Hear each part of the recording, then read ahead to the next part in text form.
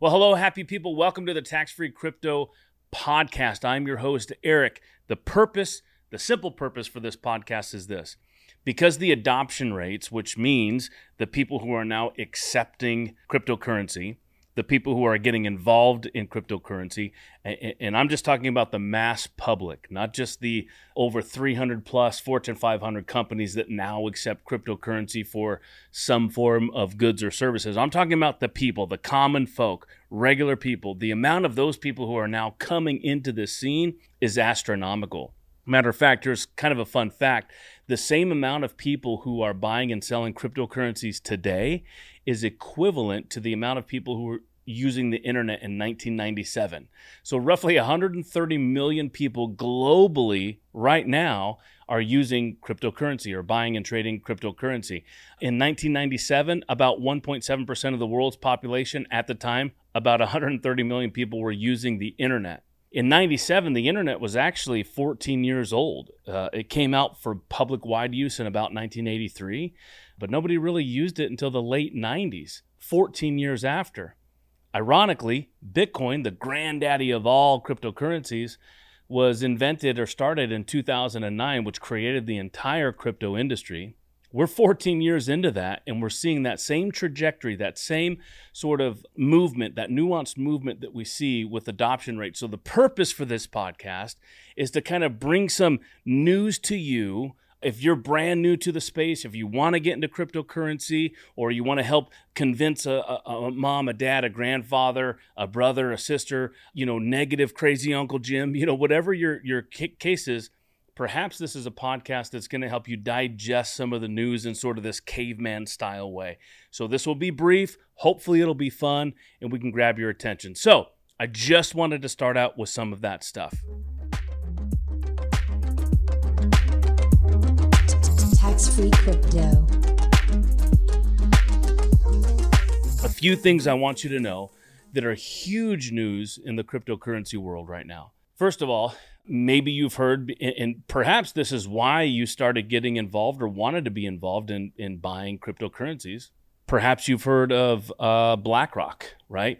The world's largest financial manager, financial institution, 10 trillion with a T is what they have AUM or accounts under management. They put in for what's called a spot Bitcoin ETF. Cathie Wood, who is the manager of ARK, she was actually the first one to put in for that spot ETF. And here in August is when the SEC needs to get back to her. Either they're going to extend the time that they get back to her, extend the time when they approve it. Cathie Wood, it was actually the first to put in for the spot Bitcoin ETF. And she either is going to get an extension this month because she's the first one to hear yay or nay on it. She's either going to get that extension or the approval, or perhaps all of the financial institutions that came behind it. So like I said, ARK, BlackRock, Fidelity, and many other of the institutions put in for the spot ETF, spot Bitcoin ETF. Perhaps they're going to approve them all together. Why is that important? An ETF is what's called an exchange-traded fund, meaning bits and pieces of a certain product are put within this ETF. And if the SEC, which is the people that run the legal side of like the stock market here in the United States, if they put approval on that, well, that opens the door to a lot more money to people who are not interested in cryptocurrency, or they're not on the train to really ride cryptocurrency with us into the future. But if they see that there is a small portion of government regulation on a cryptocurrency, they'll gladly give their money. So that's going to pour in a bunch more money if and when those are approved. And it looks like all signs point toward yes when it comes to the ETFs.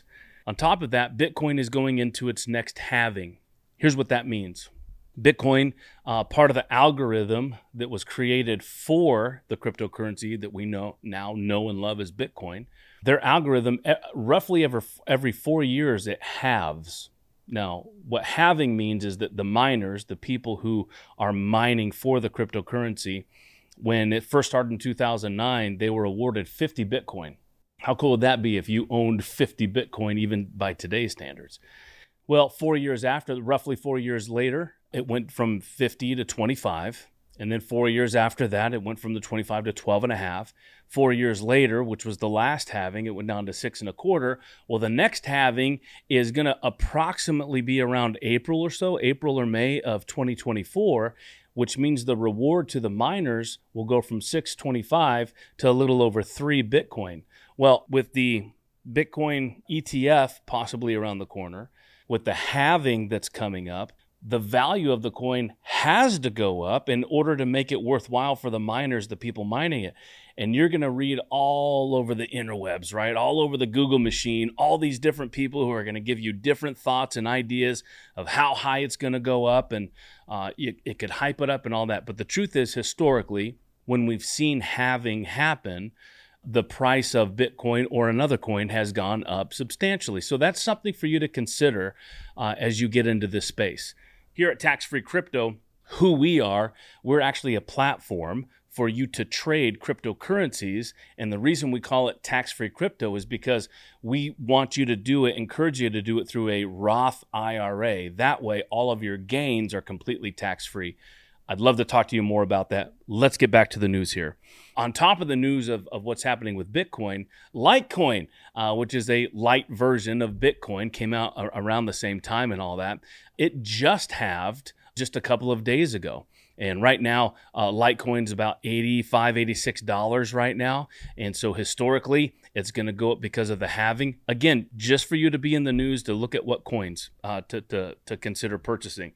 Right now in the United States, the 3 most popular coins to purchase, Bitcoin, obviously that's number 1, Ethereum, that's number 2, and then Dogecoin. That's actually the 3rd most popular currently in the United States. Litecoin is always a good purchase as well. I'm not giving you financial advice. I'm just giving you information.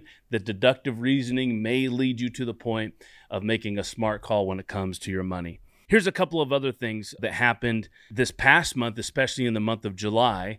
It is now August by the time of this recording, this podcast. Okay, so let's get on to other news. All right, so there's 2 crypto bills that were just advanced in Congress. Now, for the United States, despite us being the world's biggest economy, and we're home to many of the most innovative companies that are in the crypto industry, from mining to protocol startups to venture funds to those kinds of things, and major exchanges here in the U.S., we are lagging behind much of the world when it comes to crypto regulation. However, a set of bills that would help set clear guardrails for the industry and establish consumer protections recently advanced in the House of Representatives. And of course, as we know, when you create that bill or bring in a bill, it's a key step to the long process that makes them into laws. And so that's where we are. So the first that was presented to the House of Representatives, first up is what's called the Financial Innovation and Technology Act for the 21st century. Or if we acronym it out as we should, it is FIT21 or FIT21 that advanced through the Financial Services Committee and the House Committee on Agricultural last week with, and this is key, bipartisan support, meaning both ding-dongs on both sides of the aisle are finally agreeing on something, right? And we know that that's hard to do. So as the latest attempt at comprehensive crypto reform, the bill defines when a cryptocurrency is a commodity or is it a security? Okay, and what it does, this bill is also empowering the Commodity Futures Trading Commission, or the CFTC. You may have heard of that before. That stands for Commodity Futures Trading Commission. It gives them, this bill is introducing it, that it gives them the power to determine if it's a commodity or a security and to regulate digital asset commodity spot markets, right? We talked earlier about the spot Bitcoin ETF. This would go under the jurisdiction of the CFTC. But it also establishes a pathway for crypto trading platforms to register with the CFTC and the SEC, or the Security Exchange Commission. This is important. Before, they would come after and sue these big exchanges or sue these big crypto companies, but there was really no clear path for those companies they were suing to really kind of follow the law. So it was sort of confusing to them. So that's what the first was up, is the FIT21, or the Financial Innovation and Technology Act for the 21st century. If what you're listening to right now is sort of going over your head, all you need to know is that within the United States government, 2 bills are being passed with the subject matter of cryptocurrency, and it's good. Okay, that's what you need to know. The other key bill, and if you are listening, the other key bill under consideration is what's called the Clarity for Payment Stablecoins Act. What that does is it would create a regulatory framework for stablecoins. Now, a stablecoin is a cryptocurrency that is stable to a reserve asset, which is usually the US dollar, right? So it's equivalent to that. It's stable, hence it's called stablecoin. You've heard of Tether, that's a stablecoin. You've heard of USDC, that's also another stable coin, okay? So this act, again, let me read it again. This act, what it does, it would create a regulatory framework for stablecoins with the Federal Reserve creating a set of rules for how they're issued, okay? This is important. So the bill clarifies that stablecoins are payment instruments that are neither securities or commodities, and the proposed legislation also provides rules for reserves, transparency, compliance, and risk management, and creates a path for banks and non-banks to issue stablecoins with proper oversight. So the reason why this is important is a lot of times when crypto stuff is brought into the House of Representatives or under all the government stuff, it's usually sort of sandwiched in or crammed in with a whole bunch of other crap. But that's not the case here. These were two standalone bills with the subject of cryptocurrency that went through our government process. That's big news. That's a big deal. And in light of the ETF coming and the halving coming for Bitcoin specifically, these are great things for you to get into the market with. All right, what's in other news? Ethereum just turned 8 years old on July the 31st. They just turned 8 years old, so happy birthday to Ethereum. Let's check what it is at right now as of this recording. Ethereum is currently trading at $1,840.69. So buy some of that up. And Bitcoin, I didn't say it earlier, right now as of this recording, $29,226.20. I say it right now based on the ETF and the halving coming next year or coming in April. Get some Bitcoin while it's on sale. Of course, I want to encourage you, if you're going to trade in cryptocurrency, if you're going to have a strategy of trading some of the money you've allotted for investments, I would highly encourage you to have a portion of those investments in a tax-free vehicle. Why wouldn't you try to buy as much crypto as you can within that vehicle so that when this next bull run happens, all of those gains would be completely tax-free? I want to give you more information on that as well. Litecoin, I said earlier, was just on sale, or it is on sale right now, but it just went through its next halving. Right now, it's on sale for $86.34. And by the way, those of you who are new to this, when I say it's on sale, I don't mean that I, on my site, am selling it for this, therefore it's on sale. I'm kind of tongue-in-cheek in it. It's on sale while it's low before the next bull run. That's what I mean when I say that. So that's the important news that's happening in the market. Numbers you need to know, 100 billion. Bitcoin's approximate trading volume in the month of July was 100 billion, which is the lowest level since November of 2020. That's because a lot of people are sort of buying and holding on that stuff. It didn't trade as much as it did because I think we're trying to see what's coming around the corner. So the largest cryptocurrency by market cap has also seen 5-year volatility lows. So it's not as volatile as we've seen it before in the past. Bloomberg made this note. The digital currency, or Bitcoin, the digital currency's 5-day volatility is sitting below that of the S&P 500, tech stocks, and gold.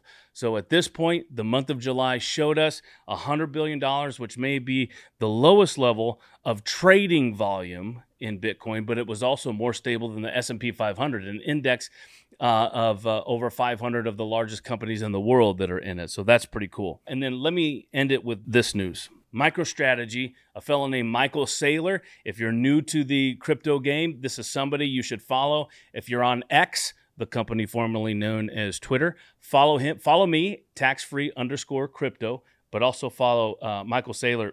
He's pretty interesting to follow. He owns a company called MicroStrategy, and what they are as a company, they're an enterprise analytics software company. But most people, especially in the crypto game, know it as something else. They are a company that owns a crap ton of Bitcoin. And MicroStrategies, their Q2 earnings call came out. They are a publicly traded company. And so this is the reason I wanted to share this news with you. Here are some highlights from their Q2 earnings call. Their total revenues decreased by 1%, but within this Q2, which ended in July, they purchased 12,333 more Bitcoin. Okay, that's worth $347 million that was purchased by MicroStrategies.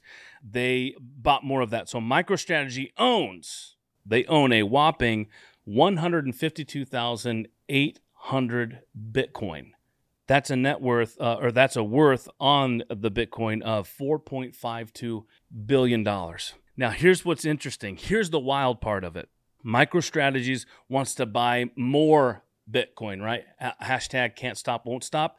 That's what MicroStrategy is doing. The company filed paperwork. Here's what's cool. The company filed paperwork with U.S. regulators to let them sell up to $750 million worth of Class A common stock. Why?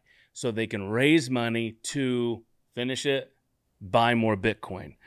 I know that Saylor buys a crap ton of Bitcoin, and when he does it, everybody calls him a visionary. But when I do it, my wife calls for an intervention. So let's be more innovative. Let's consider ways in which we are using our trading strategies toward cryptocurrency. So that's why I said it earlier. My encouragement to you is do it through a tax-free vehicle. Go to taxfreecrypto.com. If you need help setting up an account or talking through it, send me an email. My email right here on the screen, eric@taxfreecrypto.com. Send it there. Follow me on Twitter, taxfree_crypto. That is my username. Meet me on there. Let's chat back and forth. Let's collaborate with one another. One more thing before I go. If you're somebody out there and you're interested in being an affiliate with Tax-Free Crypto, also shoot the same email, eric@taxfreecrypto.com. I want to hear from you. I want to give you a link. Follow us on our socials. Thanks for listening in.